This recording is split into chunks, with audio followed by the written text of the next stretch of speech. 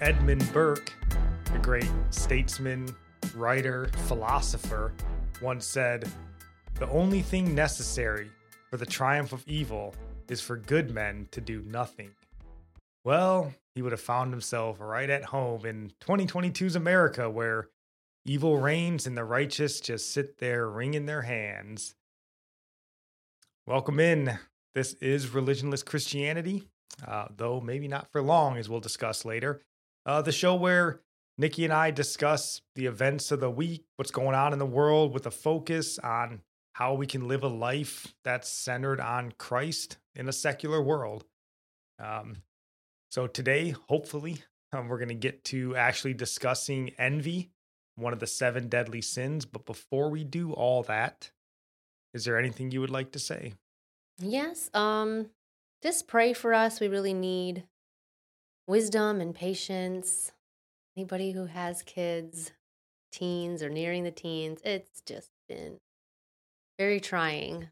I'm sure I was a pain as well as a teen, but just pray for us. It's very hard right now. And other prayer requests is we're gonna be meeting with the real estate agent and looking at houses finally. So just pray we make wise decision, because you know how they always want to show you houses that are just at your budget or a little over your budget, that we won't be tempted to choose something that we don't need, because you already have it in your mind, like what you want, and then you want something better once it's shown to you. And like, I didn't even want that until they showed it to me. Like, I just don't want that to happen. I want us to stay focused on what is our needs, and we're not willing to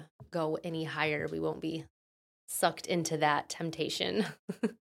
No, definitely. And yeah, pray for us, because the market we're in is brutal. It's so expensive, outrageously expensive, and we don't want to be trapped there. So we're actually looking for houses that are quite a distance away from where I work, but it's actually in a place where there's reasonably priced houses. So we're trying to see if it's beneficial to us, longer travel distances, but more affordable, so we're weighing all those options, and really we just want God to put us where is best for us. So I know, keep really us in your looking, prayers. the gas prices continue to go up. It really terrifying. is something you take into consideration more and more. Yep. So that's something we're doing this weekend. Also, I've asked you guys plenty of times to pray for my brother's business. It's really gaining traction. Just had some good work done this week with more to follow. So that's a blessing. Please pray that that would be successful and joyful for him. And then also, we're debating changing the name of this podcast, which is probably like Podcast 101. Don't do that. But, the name means a lot to me. The reason we chose the name is because it was important to me. And Dietrich Bonhoeffer was very influential in my faith walk. And I still, to this day, I feel like he is the pastor that we need to be looking at, the lifestyle that we need to be living in this crazy world. But, it's not very uncommon, and it happens quite frequently, where we're constantly getting the question of, what does it mean? Like, what's the name all about? Why?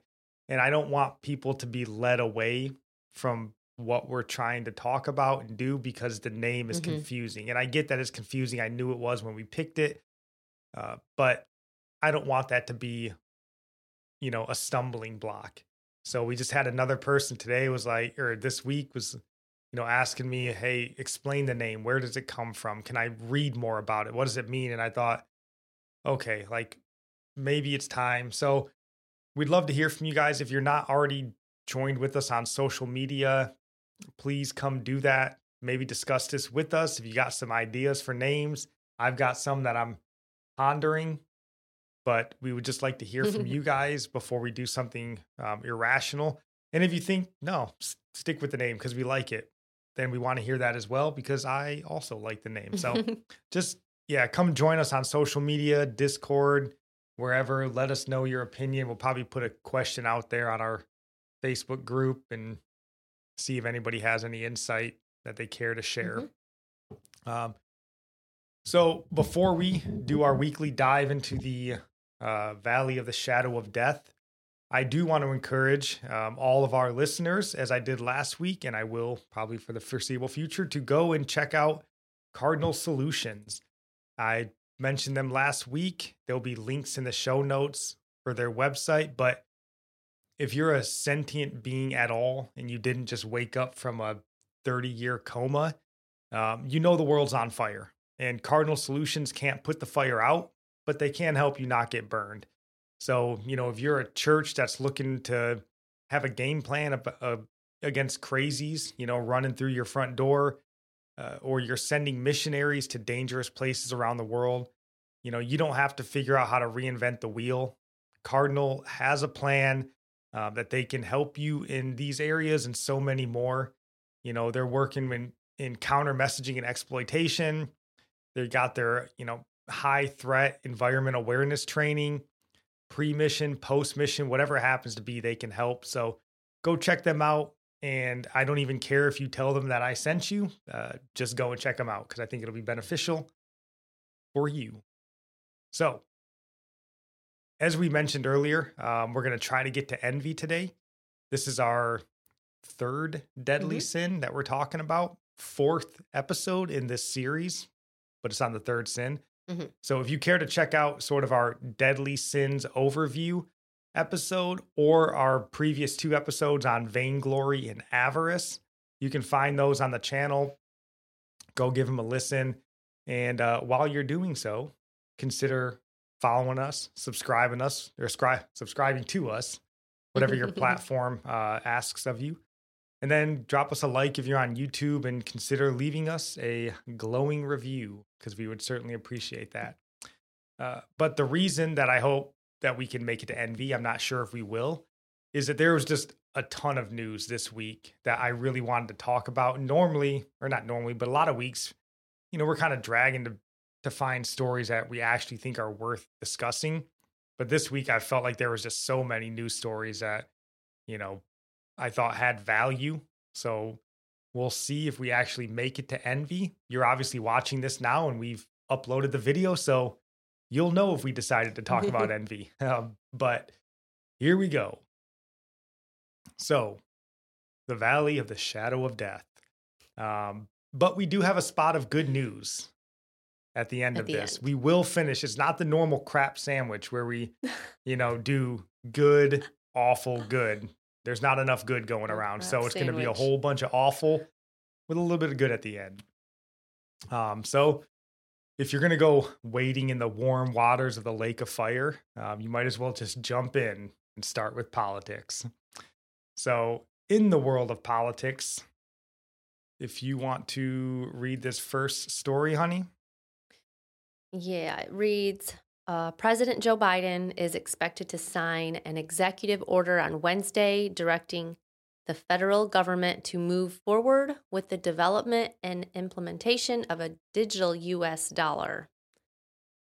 Biden's executive order, which is also expected to address outstanding issues the federal government has pertaining to cryptocurrencies, will require the Treasury Department, the Commerce Department, and other key agencies to prepare reports on the future of money, especially CBDCs or central bank digital currencies, Reuters reported. Yep. So this is a topic that we've sort of been talking to you guys about for at least a month now or so for the last couple of episodes. And I bring it up again because I don't want you to be led into thinking that this is some kind of positive endeavor. Like if you're looking at it and like, oh, well, crypto is great, Bitcoin's making people rich. So this is probably pretty good too. Right. Because this is not that. And central bank digital currency should send chills down your spine. If I'm being honest, because that's what it does for me. To me, it gives me the sense of being backed into a corner. Yeah.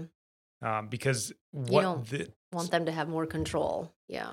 Yeah. And that's what this is. This is total control over your finances. This is there is no more hiding money under your mattress with this. This is total control. So if you want to read, Read more of this article. yeah, the next Yeah. little bit of this. Officials in the Biden administration said that wide-ranging oversight of the cryptocurrency market, which surged past $3 trillion in November, is essential to ensure U.S. national security, financial stability, and U.S. competitiveness, and stave off the growing threat of cybercrime. And analysts reportedly view the long-awaited executive order as a pressing acknowledgement of the growing importance of cryptocurrencies and the possible risks they pose to American and global financial systems. Yeah. And that last little bit there, the risk they pose to American and global financial systems. Yeah, it poses a risk when our antichrist leaders around the world don't have their grubby fingers on every last penny you've ever made. And we may have talked about this before, but the idea with these central bank digital currencies is, I mean, I feel like it's all sort of like leading to this idea of social credit score type things where, if your your social credit score isn't good enough, you don't get access to your money anymore. If they don't want you buying that big V8 truck, well, your digital currency just doesn't work there anymore.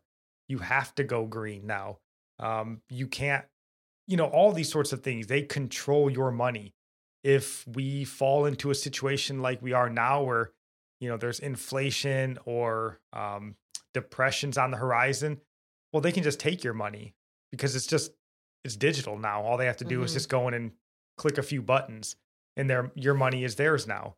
So it's terrifying to me. Well, it reminds me of that article that we're going to share, where one of the points on it's like, you'll own nothing and be happy.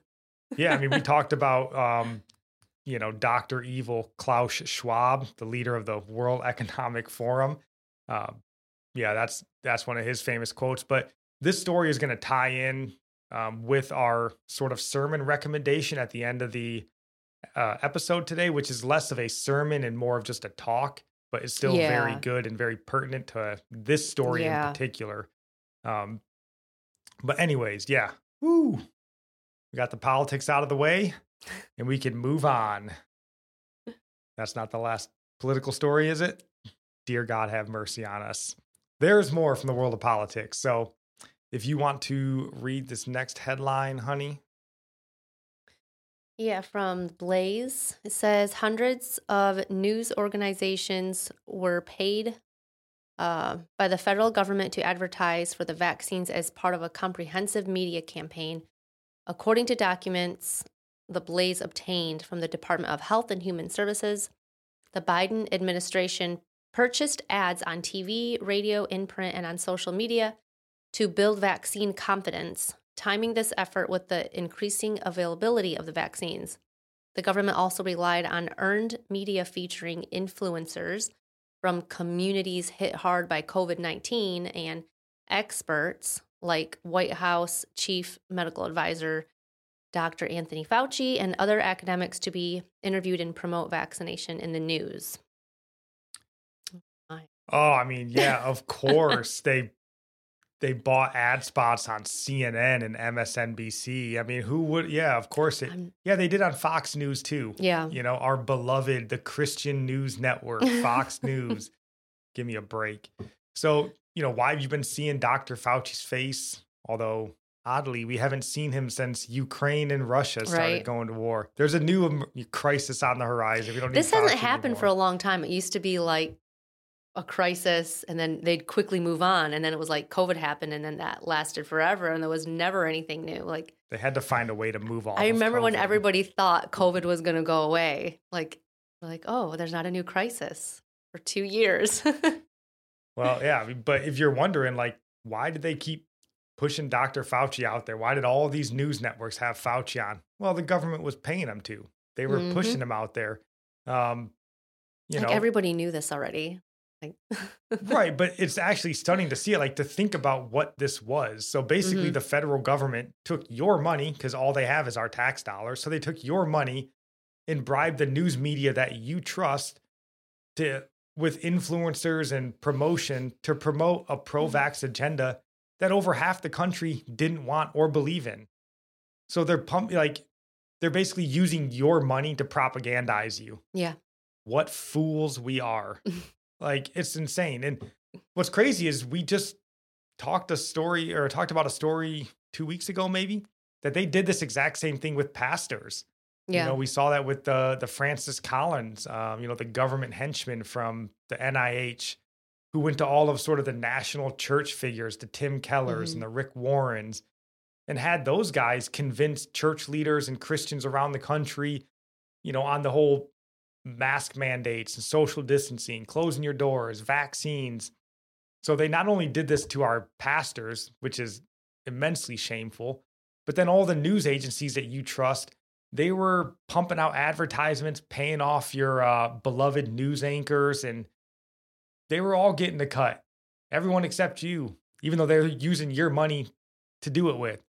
So it's shameful. I mean, there's no depth that our government won't sink to. It's just that money is a really powerful tool. Oh, yeah. In the news media, like, I was hearing somebody today, I believe, talk about it, how apathetic and really just pathetic, the Christian conservative side of the house is, where, our whole playbook is we're going to sit home, listen to Fox News, and vote GOP every 2 years. And somehow we assume that's going to change anything, even though it's done nothing but drag us down into this disgusting hole that we're in. But that's our political activism. Well, I watched Hannity and then I voted for Mitt Romney. Are you kidding me? Like, these people, and it's not everybody, obviously, but Fox News is implicated in this. Newsmax, I think it was, or let me see what it says here. Yeah, Newsmax. I mean, those are some pretty, I think, conservative outlets there. But so these people, just the same. So if you want to complain and rail against CNN and MSNBC are so biased, yeah, so is your news media as well, if that's what you're listening to. So just disgusting. But just in case you're still uncertain whether our politics and our politicians are just the Ken and Barbie dolls of Beelzebub, this story just released from Project Veritas. So if you want to read this, honey. Yeah, the title says Pulitzer Prize-winning New York Times reporter, January 6th media coverage, overreaction, FBI involvement. Event was not organized despite ongoing narrative. And it reads, Project Veritas published a bombshell video on Tuesday showing Pulitzer Prize-winning New York Times correspondent Matthew Rosenberg speaking about the events of January 6th, 2021, in a way that contradicts his own reporting. Yeah, so some of the highlights, and you can see this video here. And as always, these links will be down in the show notes. You can go, if you feel like puking up your dinner, you can go read this yourself, or watch that video. Some of them, it says New York Times national security correspondent Michael Rosenberg contradicts his own reporting. There were a ton of FBI informants amongst the people who attacked the Capitol. That's strange. We've been told for a year there were none. How bizarre. He goes on, it was like me and two other colleagues who were there outside, and we were just having fun. Having fun at an insurrection? We were told it was an insurrection. The whole republic was hanging in the balance, and they were having a good time outside. That's bizarre. He says, I know I'm supposed to be traumatized, but all these colleagues who were in the Capitol building are like, oh my God, it was so scary. So he's mocking his colleagues who thought it was scary because he was having such a good time. He says, I'm like, come on. It's not the kind of place I can tell someone to man up, but I kind of want to be like, dude, come on. You were not in any danger. Well, no, surely we were. We were told we were in grave danger. I remember January 6th, the anniversary was just a few weeks ago. And they were remembering how close we were to a total collapse of the republic. I mean, they had to impeach a president for this, right? They wanted to impeach Trump again. So he goes on to say some foul words here that we're not going to read. He says they were making too big a deal. They were making this an organized thing that it wasn't. That's funny. We've heard for an entire year that Donald Trump organized this. How can he say that it wasn't organized? A Pulitzer Prize winning reporter from the New York Times. And then I love this last line here. He says, will I stand by those comments? Absolutely. Like, oh, wow, what a man of courage Michael Rosenberg is. Like, he ain't standing against anything. What he's going to stand behind is what he's told to stand behind, like all the goats. He's not, so I love it too, because he's trying to, like, this last line, absolutely, I'll stand behind this. When just a few lines earlier, what does he say? He goes, it's not the kind of place that I can tell someone to man up, but I want to. I want to be like, dude, come on. So he's even saying here, like, oh, I want to say some things, but I know my boss wouldn't like it, so I'm not going to say any of that. But then at the very end, he goes, oh, yeah, I'll stand by it. No, you won't. You're a coward. These people, they're just the worst. Yep. So, like, if you're hearing this and you think, I don't get what the big deal is, well, this is a large part of the narrative that was used to steal the election. How dare you? President Biden won 81 million votes. We all know that. I just had to, you, Nikki. We know it. I know. So, yeah, I mean, I think this is huge. This is, like they said in the headline, a bombshell report. I mean, we've been hearing for a year, right? This is why Donald Trump, this was a major thing that they used against Donald Trump, and they're still trying to use against Donald Trump. And here's a guy coming out and going, yeah, man, the whole thing was kind of overblown and made up. It wasn't organized, just a bunch of random people. The FBI was all in the mix, getting people riled up and fired up, which we all sort of knew. Yeah. But his company, these news media outlets that our government buys off, apparently, they've been telling us for a year, no, it was Trump. He was behind it. This was well organized. These people were violent extremists. They were trying to overthrow the republic. Nope, none of that was true. So I just wanted to make the point again on this story. I'd probably make it every week, and I'll make it every week as long as it's true.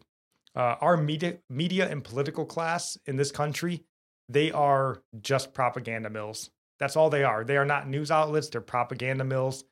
And I think this story is alarming only that it got out. Yeah. Not that it happened. We all know that this is happening, but that it got out is pretty alarming. So kind of the same thing if you tie this back to the government funding of the COVID propaganda on all the major news outlets, because this isn't just a one-sided thing. It's not like, oh, liberals are bad and Republicans are good. Like, you would be a fool if you believe that, and Christians should not be fools. We have to strive to not be fools. They're all wicked. They're all liars. They're all propaganda mills. They just pick a side. Hey, you're going to go get the Christian conservative base riled up. We'll go get the crazy anti-Christ liberal wing riled up. And then they'll just hate each other. We'll cash them checks all day. And we'll just take vacations to Martha's Vineyard and while they're burning cities to the ground. Lovely. It's crazy. So anywho, as we transition away from politics today, and as any good transition should pull you from one topic neatly into the next. So we will saw this story here from the Christian Post, sort of blending political news and Christian news. Yeah, this one is. So if you want to read that headline and this paragraph. Yeah, it says, beware of false prophets. Lessons from a pro-choice pastor in the U.S. Senate. Yep. So we're going to skip down a little bit on this, but if you just want to read this. It says, well, even before joining the U.S. Senate, Senator Reverend Raphael Warnock, as he likes to be referred to. Yes, His Highness would prefer you to call him Senator Reverend because his pride needs to be stroked. Yeah. Okay, so he was staunchly pro-choice. His campaign website proudly notes, Reverend Warnock has been an advocate. It is Senator Reverend Raphael Warnock. Sorry. Do not disparage the man.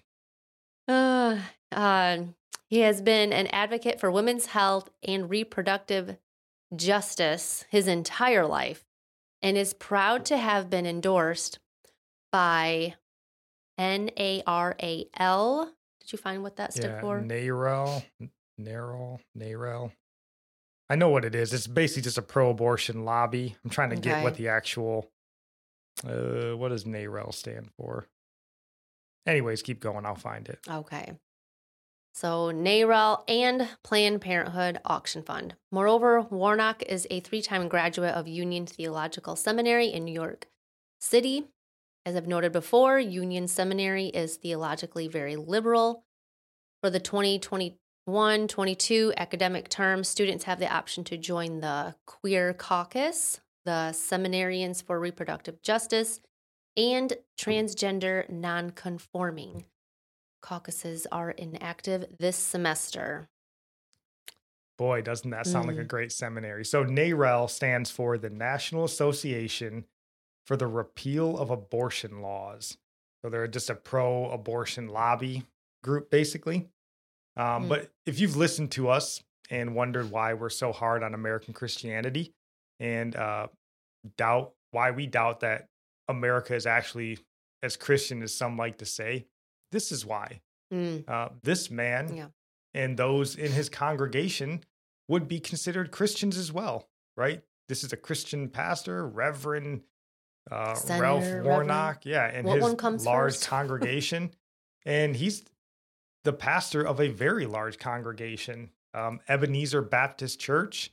And I believe he's still the senior pastor of Ebenezer. There's the Honorable Senator, well, I'm sure Reverend. more people come to his church now. He's senator. Well, and he's the Reverend of a very historically famous church. It's the Ebenezer Baptist Church. This is the heritage of Martin Luther King Jr. This was the church he, I think was, I can't think of the term right now. What was it? Not commissioned, but where he basically became a minister was here. Maybe that's right. Yeah. So for 16 years, he's been the senior pastor at this church. And for 16 years, these people have sat under what I would consider the teachings of a false teacher, a progressive pseudo-Christian. And look, in my opinion, I don't think you can be a serious Christian and be endorsed by the likes of NARAL and Planned Parenthood. You know, in my opinion, if Satan likes you, if he's a fan of what you're doing, I'm not sure God's on your side. And there are probably no two greater sort of representations for like wickedness in this country than Planned Parenthood and NARAL. So, you know, what's wrong with American Christianity? And I would say especially African American Christianity, Ralph Warnock. To me, that's what it sounds like. These types of preachers. I just wonder, where's their assurance of salvation within themselves? Like, no, I mean, I don't know how you can call yourself a minister, a reverend, a pastor, a man of God who studies the scriptures and you come away with, I'm pro-choice. Yeah, I'm all for women killing their babies. I don't believe that God knew you before you were born, knitted you together in your mother's womb. I don't believe in a soul. Yeah. None of it. But I'm a reverend. And we've discussed, as the article mentioned, we've talked about Union Theological Seminary before.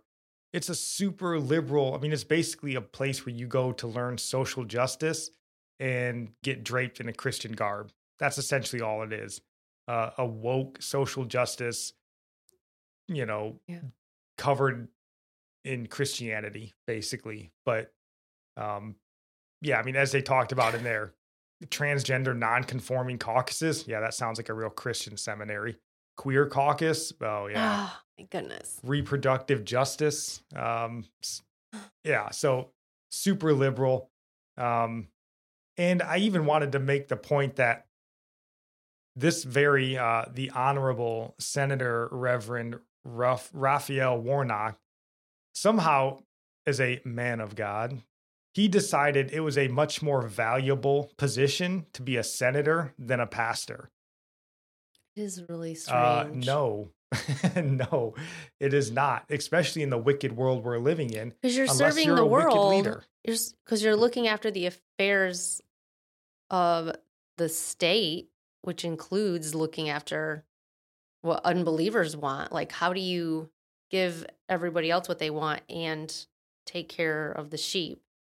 Like, you can't be you can't be divided like that in your care. Like, But I guess if you're already sitting under his leadership in that congregation and you've already accepted the false teachings, then you're just like, yeah, whatever. I don't know. I guess it's cool to have a no. senator as a I mean, pastor. like, people who are like pro-abortion and women's rights, they just hate women and children. That's what it comes down to. Well, they just really hate. It's the image of God. They just want to stop it. And I would imagine they see biblical womanhood as oppressive. Yeah. Yeah. And I guess maybe in that sense, God is oppressive because he gave them that role. So yeah, I would assume at some level, and maybe not even just 100% hatred, but they also love other things more than that, right? Money, career, all the nonsense feminism has been pushing for the last 40 years or 50 years. It is just social justice. Yeah, I don't know, like you said. I just think it's important to point out because as Christians, we need to be aware of these wolves that are amongst us. And men like this, very distinguished. He's the very type of pastor, reverend that, all the major news outlets would love to have on. He's a doctor. He's been to theological seminary school, and he's a senator and a reverend of Martin Luther King. Boy, this is a man to speak for God. Nobody looks for fruit. They're just looking at the title. That's all people trust in. Yeah, this sounds like the very type of man that Francis Collins would cozy up to push COVID propaganda. Yeah. So just it's important to know. I just think to know that they're out there and you're to allowed know why we're so harsh on American Christianity. Yeah, like we're supposed to be testing anybody who teaches us. Like, I don't care how many degrees they have or titles, like, doesn't line up with the word of God. Like, they're a false teacher. I don't care what comes before their name. Would Paul write to that church? Oh, man. Yeah. And the next story that we have here is also in the vein of Christianity, though I just found it interesting, and it kind of follows in the social justice realm, much like the Honorable Senator Reverend Raphael Warnock. But this one comes from our authoritarian brothers to the north. If you want to read that headline. Bruxy Cavey. Is that right? Yep. Okay. Megachurch pastor Bruxy Cavey resigns over adultery, abuse of power. My greatest failure. And then just that. So Bruxy Cavey, the primary teaching pastor of one of Canada's largest megachurches, the Meeting House, has resigned after an independent investigation into allegations of sexual misconduct commissioned by the church last December concluded that he abused his power. Yeah, and I don't doubt that he did. He seems to come right out and say that, which is odd. Doesn't he look like a man who would never abuse his pastoral power? I thought he was a lead singer for like a 80s rock cover band. I don't know. Apparently he's a teaching pastor of a mega church in Canada. Primary teaching pastor. But yeah, so whatever. It doesn't really mean much necessarily, this story. Other than just to sort of highlight what I think is that wokeness sort of infecting our churches. And again, much like the wolf of the Honorable Senator Reverend Raphael Warnock, as he would prefer to be called, this sort of stuff is infecting our churches as well. And we as Christians have to be on the lookout for it. And I would encourage you to become active in your churches. I think if anything that we've learned over the last couple years in the schools and COVID, like the time for activism on our side of the house is here now. Like the time of just sitting by quietly and getting in your prayer closet and that's kind of past. I mean, you still need to do that, but you need to get out and start moving. And I would encourage you to talk to your pastors about this stuff and the elders of your church about these issues that are seemingly affecting so many other churches, because this is important. And if it weasels its way into your church, kind of like we talked about before with that racializing Jesus and the potential for sort of racism to take root in churches, this wokeness is already taken root in churches, and it's already sunk some churches. I mean, the Episcopal Church and these sorts of things. But what I found interesting about this article is down, let me see if I can find it. Yeah. Down here a little bit. This lady who did an investigation, I believe her name was Danielle Strickland. She was one of a pastor there. So yeah, I mean, she was a pastor, but this next line, she says, on Wednesday, Strickland posted a social media video where she read a statement from the woman, identified only by the pseudonym Hagar. How biblical. The statement began by responding to a question someone asked during the church's town meeting, saying, wasn't this just an affair? Because are they making it a small matter? Well, because it says up here, earlier in the story, if I can find it.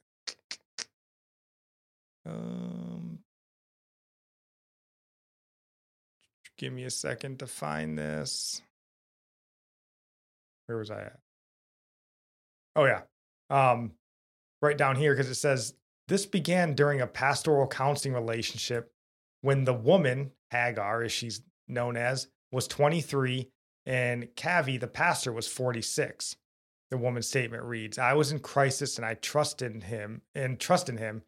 I did not, nor could I, consent to a sexual relationship with him. So the wokeness here that I'm concerned about, right? Because this lady, her name is Maggie John, and she did an investigation and found that Kavi was basically guilty on all counts. Basically, let me pull it up right here, because she says, after this investigation, Strickland goes on to say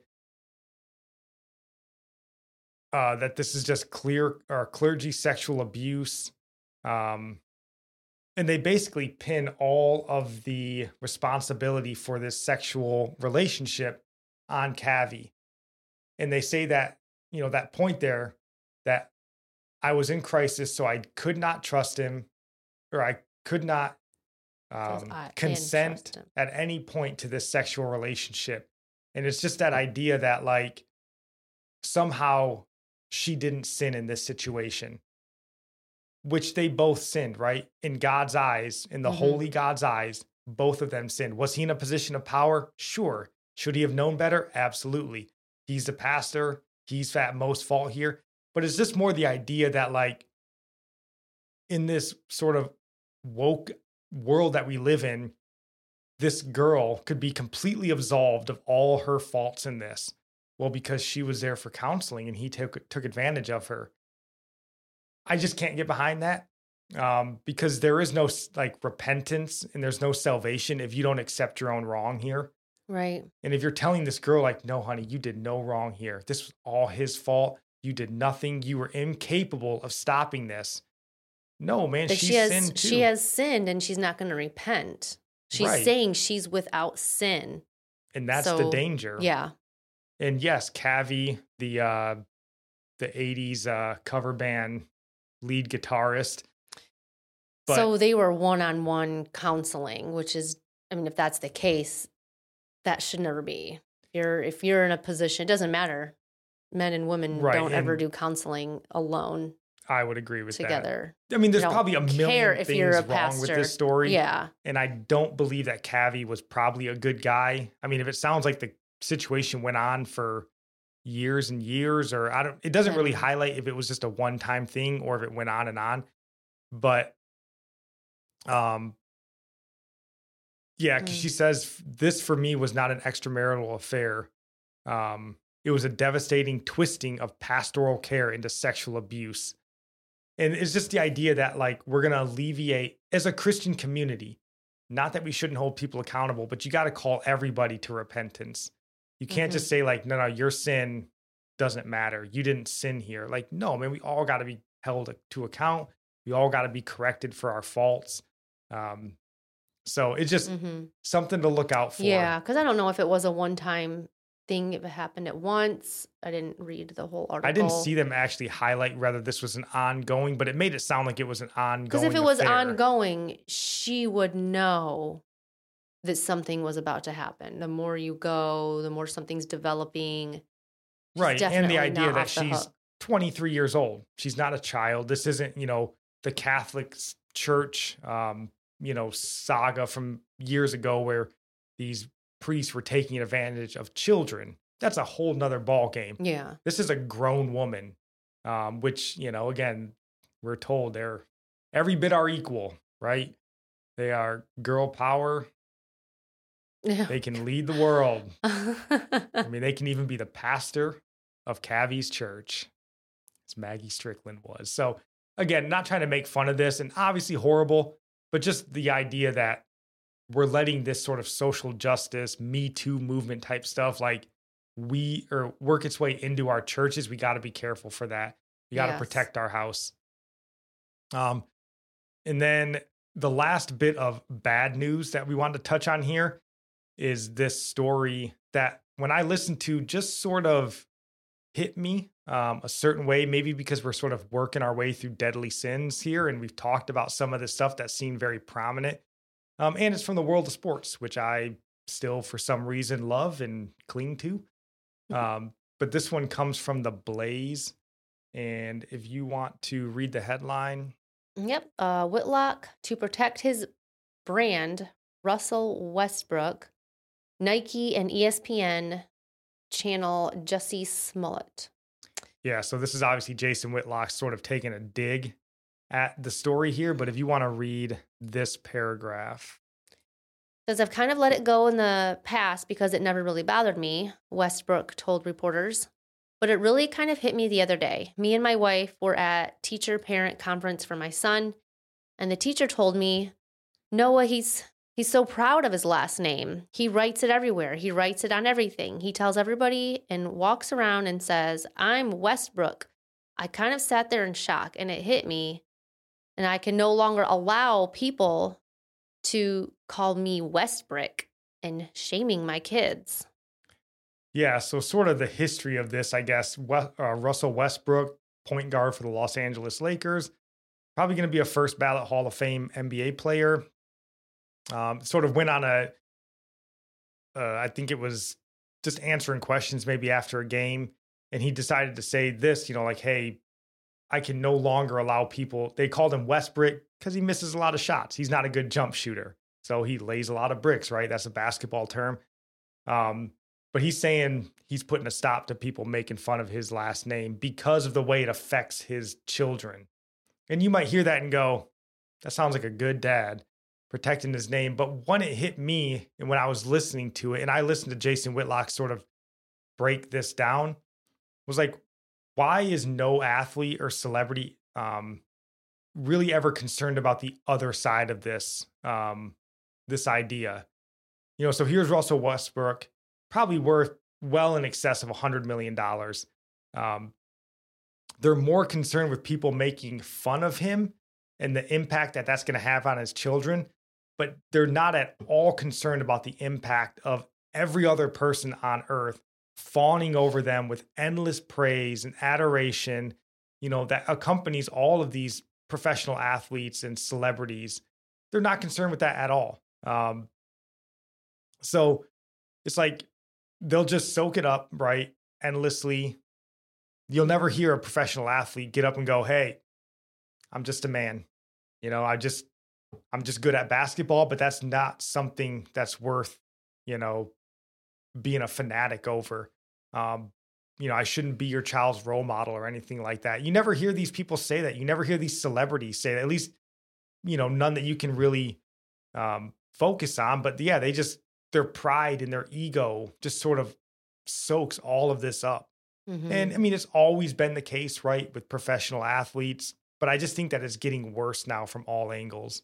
But like, what's he gonna do though if people still make that joke with his name? And like, what's his plan? How is he gonna? That's where it could get dangerous. I mean, we just don't know. Like, he needs to teach his son. Like, if his son hears people making fun of their name or whatever, like, you're the same as everybody else. Right. There's nothing special. You would also teach them that, you know, this is sort of the price of fame, right? This is the price of being a Westbrook that you're so proud of. You know, people are very passionate. Like, this is a teaching opportunity, but rather than teaching him about humility and all these sorts of life lessons, it's just about like, who are these people to make fun of me? Don't they know who I am? You know what matters is like, he should care about the character of his son, not about what other people say about him, because it's about the character behind your name that matters. Just like we bear God's name.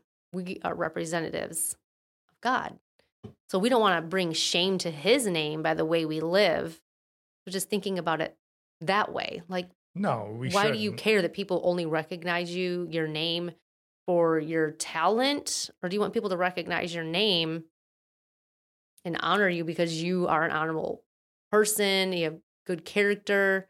Like, from a Christian view, you want people to think of you and not just say, oh, honor that person because of they're good at this or that. It's like, right. And I don't know if Russell Westbrook is a Christian. I would assume he's not. I would just take a wild guess. But is that a reason to honor his name because but I think he's a famous basketball player? No, it's not. That's what I mean, obviously. But I think, again, that's why this stuff is being, I think, over-exaggerated in today's world. Because professional athletes, right, they've generally always been rich compared to normal society. But I just looked up the numbers just to make sure, like, because again, they've always been rich, right? But like nowadays, professional athletes they're richer than kings. I mean, they make so much money. Russell Westbrook is making $44 million this year, and he's going to make $47 million next year, and he's not even playing good. Like, that's the crazy thing. Just to put that in perspective, he's going to be making, what is that, $93 million in the next 2 years? Michael Jordan made $93 million in his entire career. And that's the greatest basketball player of all time.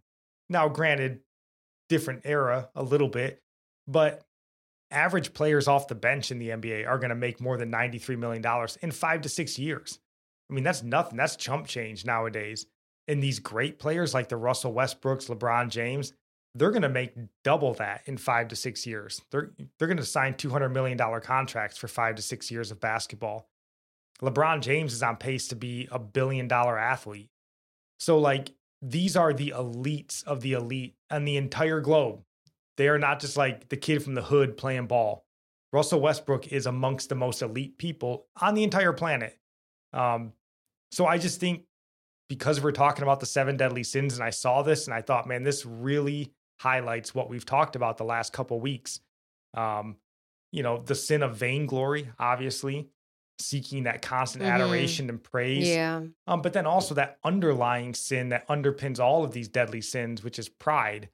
And you can see that pride welling up in Russell Westbrook and probably so many of these other people where, hey, man, you want to tell me how great I am? I want to be surrounded by yes men all day long. But you have someone come around and just go, what's up, Westbrook? And you're like, no, who is this slug to talk to Russell Westbrook that way? Yeah. Don't you know who he is? And I just thought, for Christians, again, it's important that we learn these lessons and teach them to our children to sort of point out sin in others, what it looks like. Because so often we can maybe recognize that something's wrong, but we don't know why. So you point out like, hey, that's a sin of pride. That's what it looks like.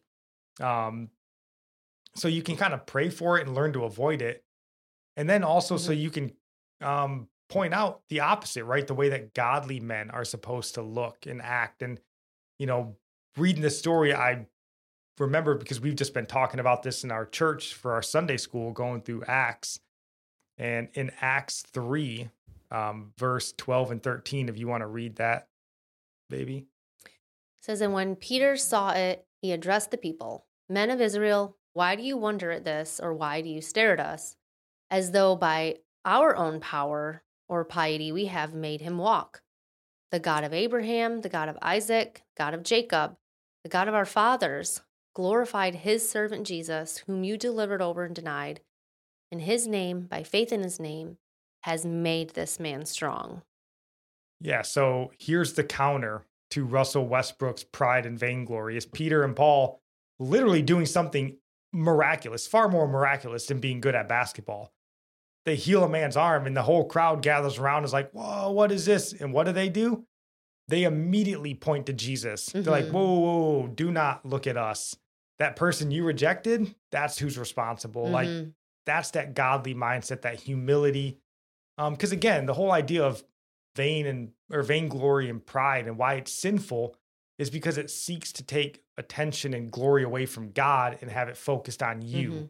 And that is sinful. So I just think it's an important story to sort of point out and, just highlight, right? Because we should recognize sin, see it for what it is and point it out so that we are aware of it in our own lives and stuff like that. So yeah, this story I thought was really interesting to me. And pray for Russell Westbrook. Pray that he would be humble. Yeah. And that his kid would learn that lesson. Right. He's not going to be raising him right. I don't know how old his kid is, but. No, because as bad as you think these professional athletes and celebrities are, I mean, we all know the stories of these children that grow up this way in these uber rich, uber famous families. I mean, God have mercy on them. Their lives are, it would seem like they're really blessed. They're set up for failure in so many ways. It's really awful. So we do want to end on a spot of good news. And if you want to read this headline, honey, because we are running long. I know. Idaho trans bill makes it illegal to take teens out of state for treatment. Yeah. So this one says, you want to read that? Sure. The HB 675 bill would make it a crime punishable by life in prison, not only to provide the trans-related gender treatment, but to provide permission for a minor to receive it or to permit a minor to travel out of state to receive it.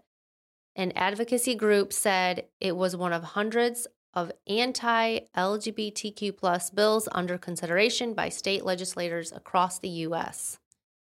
So if this HB 675 is enacted, it will be considered a felony to provide gender care to transgender youth, including hormones. Yeah. So this is sort of the counterpunch to what Canada just passed in their C4 bill, where they banned and made it illegal to provide gender counseling. Yeah, like gender, I can't think of the name, gender counseling basically for youth. Here, Idaho has just made it illegal to actually pursue gender like reassignment surgery and counseling for your youth. This doesn't mean that what trans adults do, that's completely up to them. But this is affecting youth. And this is really the steps that we need to take. So kudos for Idaho leading the way in the nation of, making these laws. Because we've talked about this before, the leaders of our country are every bit Canada's leaders.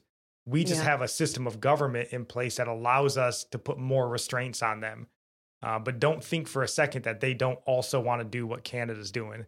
Right. And then down here, this doctor, let me see if I can find it.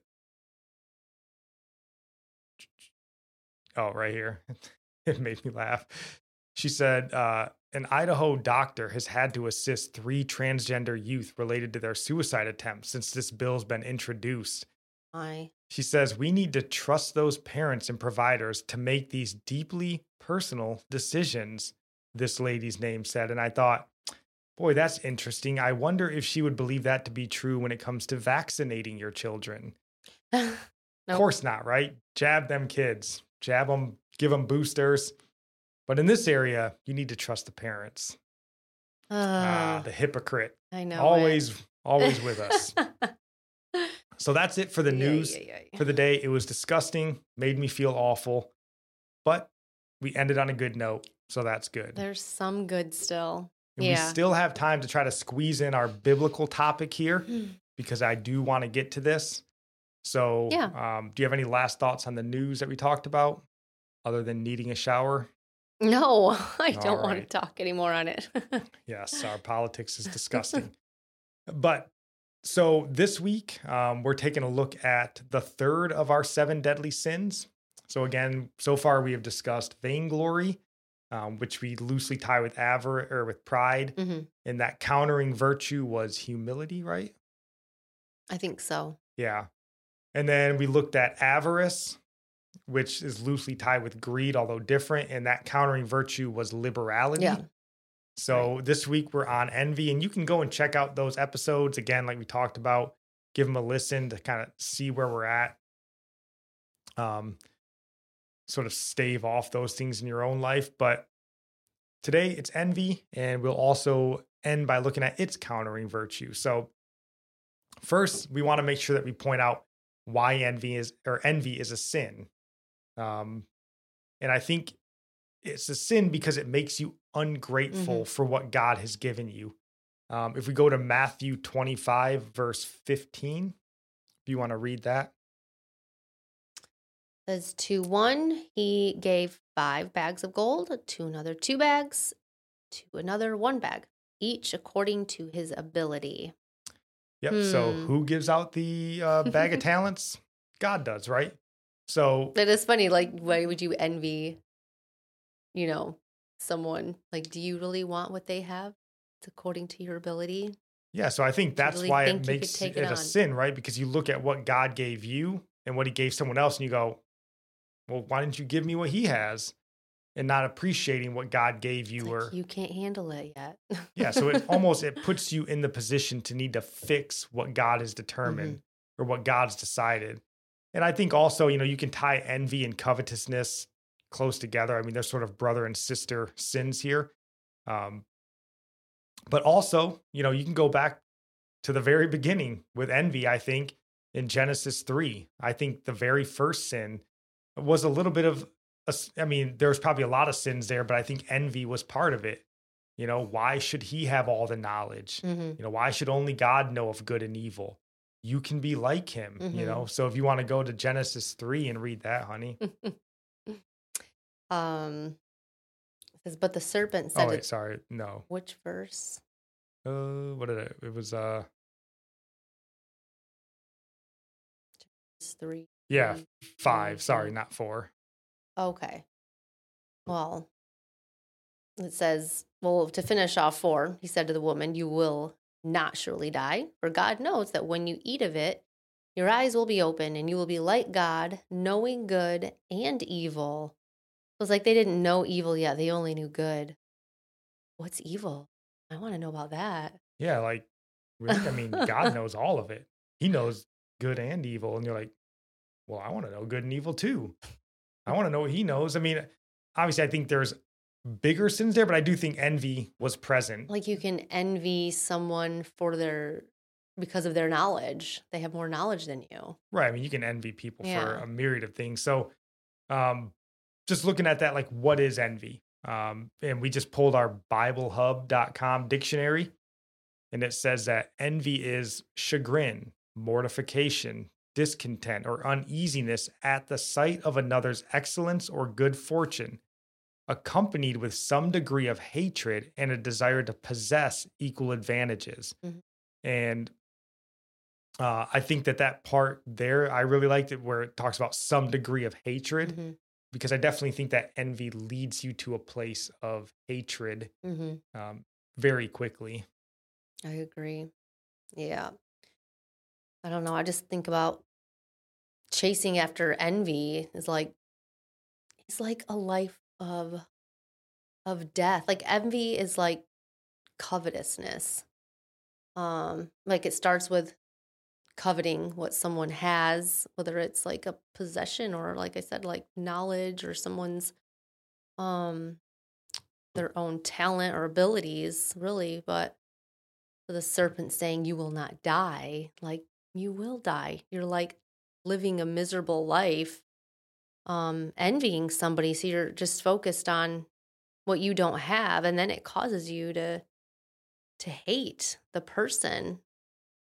Like it's directed at the person, envy. You hate them Yeah. for having what you don't have. So it's like sin births death, but even the allure of things we envy, that we envy after, or covet, cause decay in us, really.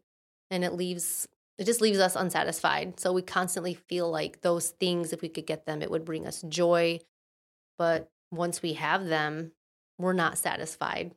It's just No. chasing after the flesh. You're never going to be satisfied. So just being content, thanking God for what you do have. I think everybody deals with this. Like, it is so hard to be yes. content, but you're always looking, who has what I want? And then how do you view that person now? Yeah, and I like that you said that, because typically I think envy's kind of mostly directed at a person. I think Yeah. generally. But I think what's sad too is like we've gotten to the point, and it's not new, but like we have funny little quips about the sin of envy. Like, oh, the grass is always greener. Like this is a quote that we say about envy. Like it's almost funny. Well, everyone knows, or whatever. Like I don't think it's anything funny. I mean, obviously I'm guilty of it myself, but like, yeah, that sin of envy so often leads to hatred of people. And like you said, that decay in ourselves, and like it brings grief on ourselves. It is definitely something that can lead to death. So just looking at like, how do we see envy today? And I think like all sin, when it's full grown, we see that it leads to death. When you go to the extreme of envy, right? You can see envy leads to murder. There's those stories where people are envious of people, what they have or whatever, and it leads to murder. I mean, that's a far extreme, but I think that's like, what is it? Hallmark? Is that the channel where it's like the lovesick or like estranged girlfriend or whatever, like the extramarital affair, There's and then she always goes some and kills the. I don't know if there's murder on Hallmark. They're more like, What's that channel? Is it like Lifetime? Probably Lifetime or something. I don't know. I don't Hallmark's watch that. all Christmas movies. I like Hallmark. Yeah. I don't know. But even to a lesser extent, like fractured relationships, even from a young age, like middle school, the guy you like pays more attention to your friend, and you become envious. And with the rise of social media now, society gives us plenty of chances to indulge in envy. That's a really bad one. Just think about how we've talked social media and vainglory. That vainglory that you seek on social media is actually driving you to desire making others envious of you. It really is. It's so wicked when you think about it. And yeah, like the whole platform, like the whole idea of a social media influencer is like, I'm going to make envy a business model. Yeah. It's very twisted and bizarre. And there's been people who've come out of that and talked about how phony they were, and it's all made up. I mean, they've confessed and they feel guilty for portraying their life or the way they look or whatever it is, and causing all these people to just like worship them in a sense for their beauty or whatever it is they got going on. No, but that's good that they come out of it and confess too. it. Like, we were thinking when we were talking about this, like the social media envy aspect, but even like in your daily life, we work out and stuff. And, we're always, as married couples, like we're worried about the girls at the gym for the guys and the guys at the gym for the girls, the way they're dressed. But in all actuality, like the guys at the gym are more focused on the other guys at the gym because they want them to be aware of your strength, like envious of what you're lifting, or like we might notice the girl and appreciate it, but really because maybe it's just because there's more guys there that you're like, no, I want them to see like my workout, that I'm strong. Like, they may not ever say it, but that's the mindset that like, now I'm gonna show these other guys up with what I'm doing. Like I'm going to make them envious of my lifts. And it's a very twisted thing. It is twisted. But girls are the same way, I'm sure, when they're dressed all, super lustfully. I'm sure a lot of times it's to make other girls aware of them, to be envious of what I got going on. I've had a friend tell me that before. And I never really thought about it until she pointed it out. Like, girls get all dressed up. It's for other girls. Like, just to let them know I'm the most beautiful in the room, or Yeah, it's that's not like the goal. Like, it's if- not a sexual thing, but it's like it's Yeah. an envy thing. Like, I want eat them. your heart out. Yeah. And it isn't that thing. Like, Your if guy you wants got me. it, you should flaunt it. Like, no. If you got it and you want to flaunt it, you're saying, I'm trying to cause other people to be envious of what I have going on. You know better than that. Modesty is not a Christian virtue in this country anymore. And if you tell a woman that she's to be modest, how dare you? How dare you? It is not her fault that you look lustfully at her when she's dressed in a thong bikini at the beach. That is your fault, sir. As we all know from American Christianity. So, with the Bible, obviously talks about envy. So we just wanted to pull up a couple verses here. There's a lot of verses on envy in the Bible. But the first one that we have here, one of the most terrifying verses in all of Scripture, here in Matthew 18, chapter 18, verse 7, where Jesus says, "For it is necessary that temptations come, but woe to the one by whom the temptations come." So that should give you, That's a very good one. should stop Yeah. your heart to think about when you're trying to make somebody envious. Woe to the person that brings temptation. If you're bringing a temptation, you didn't realize you were bringing a temptation. We all do. There are times, sure, when you may like, oh, well, I was eating a Hershey's bar and I didn't realize that lady had a unnatural desire for chocolate. I mean, how would I know?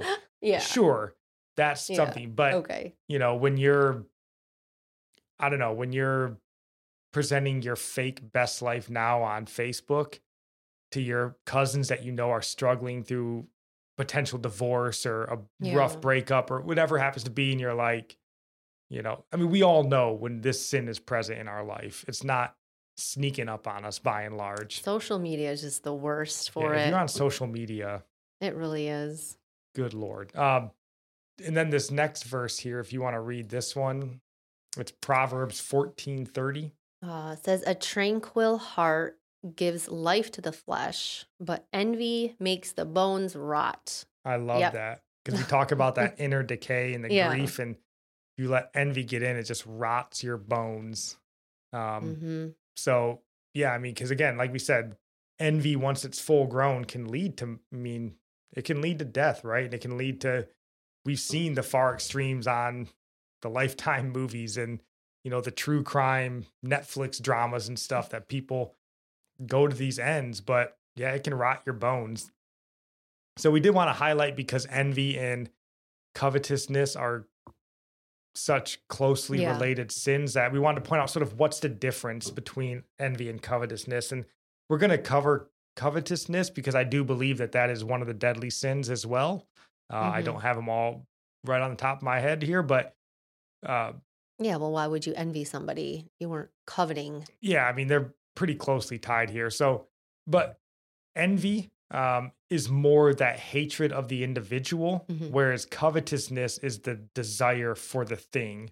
So covetousness a lot of times leads you into envy that way, but they are different in that sense. So with all deadly sins, though, there are countering virtues that are associated with these. So we just wanted to touch on what the countering virtue to envy is. And we're told, when we look this up, that kindness is the counter to envy, which sort of makes sense, right? And kindness, which is also a fruit of the Spirit. So, when you envy someone, it causes hatred in your heart towards them. And that's going to obviously come out, and, they'll see it in the form of maybe not wanting to fellowship with that person, or even maybe as a Christian, you may not want to help them in their time of need. Right. So that can be what envy sort of leads to. And that's quite easily against Scripture, right? Because the Bible tells us to be kind to our enemies in Luke 6:27, if you want to read that verse. It says, but I say to you who hear, love your enemies, do good to those who hate you. Kindness. And if you know someone is envious of you, this goes both ways. Like, who's your enemy? You might see the person you are envying as your enemy, and it'll be hard to show kindness to them. But when someone envies you, that person who's being envied might be aware of it.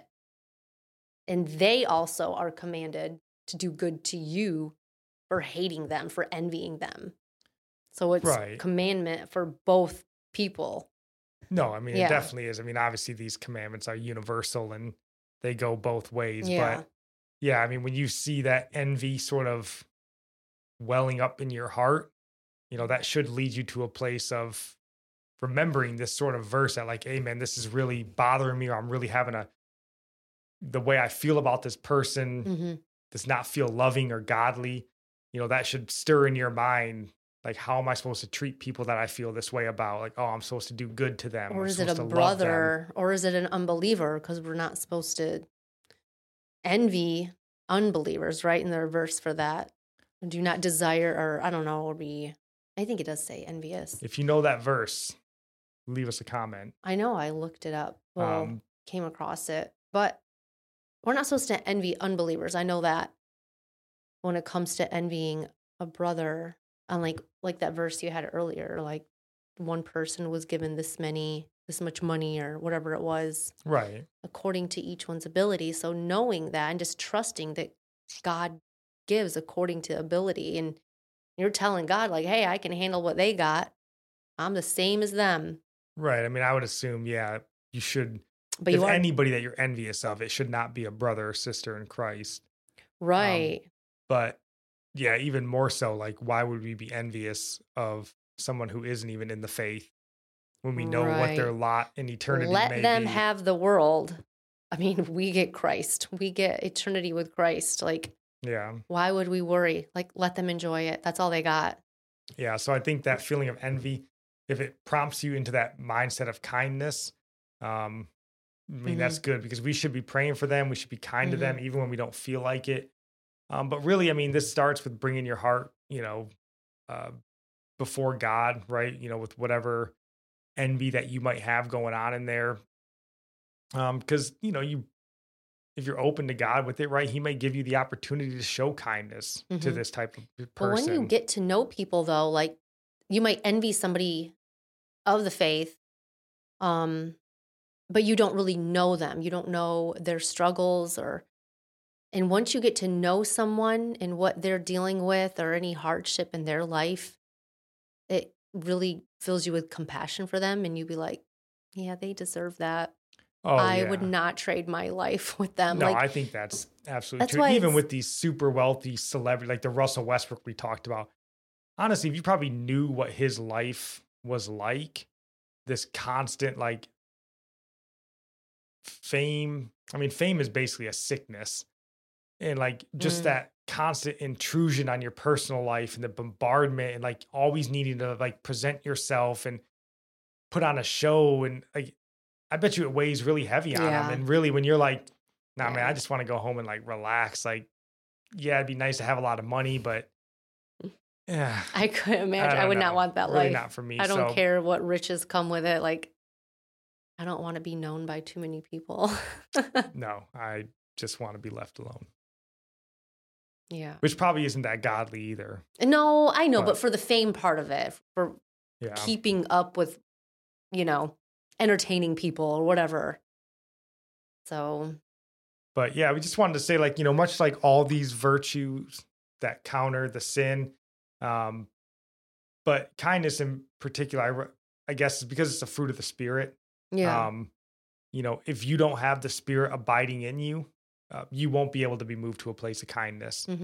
So if you're finding that kindness is hard to come by in your life, it may be a warning sign, if you are in the faith, to get down on your knees, or I be called to repentance for that. Cry out to God, and if you aren't a believer, I don't really know what hope you have to find kindness, because it is Spirit produced in us. I mean, apart from the Spirit moving and working in us, we're dead in our sin, right? So there may be spurts of kindness, but it won't be sort of an ever-flowing sort of presence. So yeah, I would say if you find kindness is a hard trait for you to have, you need to start crying out to God for that, praying for it, and praying for opportunities to grow in your kindness. And like you said, it's from the Holy Spirit. And it's really good verse here that actually a couple people shared this today. I don't know if it was maybe going around because of the Bible app, whatever the verse of the day, but asking for the Holy Spirit. Like, you can't show kindness. Really, it's a fruit of the Spirit. So this verse, Luke 11:13, if you then, being evil, know how to give good gifts to your children, how much more will your heavenly Father give the Holy Spirit to those who ask him? And I actually used this verse today just with the kids, just asking God for those good spiritual things. I need help. I'm weak in this area.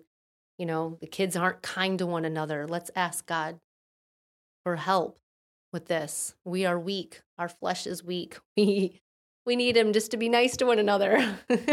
No, and I agree on that. So just wanted to end with that. Do you have any last thoughts before we dive into our sermon recommendation on the news topics, the biblical topics, the virtue? No. Okay. Yeah, just we're all liable for this. We're all guilty of this at different times in our life. I mean, no one's going to be like, I've conquered envy and I walk in pure kindness. So, we all need to be aware of it when those feelings are beginning to well up in us. And it should be a reminder, hopefully to be draw us back into prayer, close relationship with God, repentance for where we've gone astray, and then just get back on the horse, because we're all going to, keep stumbling until we, make it out of this world. Yep. So our sermon recommendation for this week, as I mentioned, kind of ties in a little bit with our first story on the central bank digital currencies. And that is, we had one of our members on Facebook offer this up to us. We gave it a listen, and it's really good.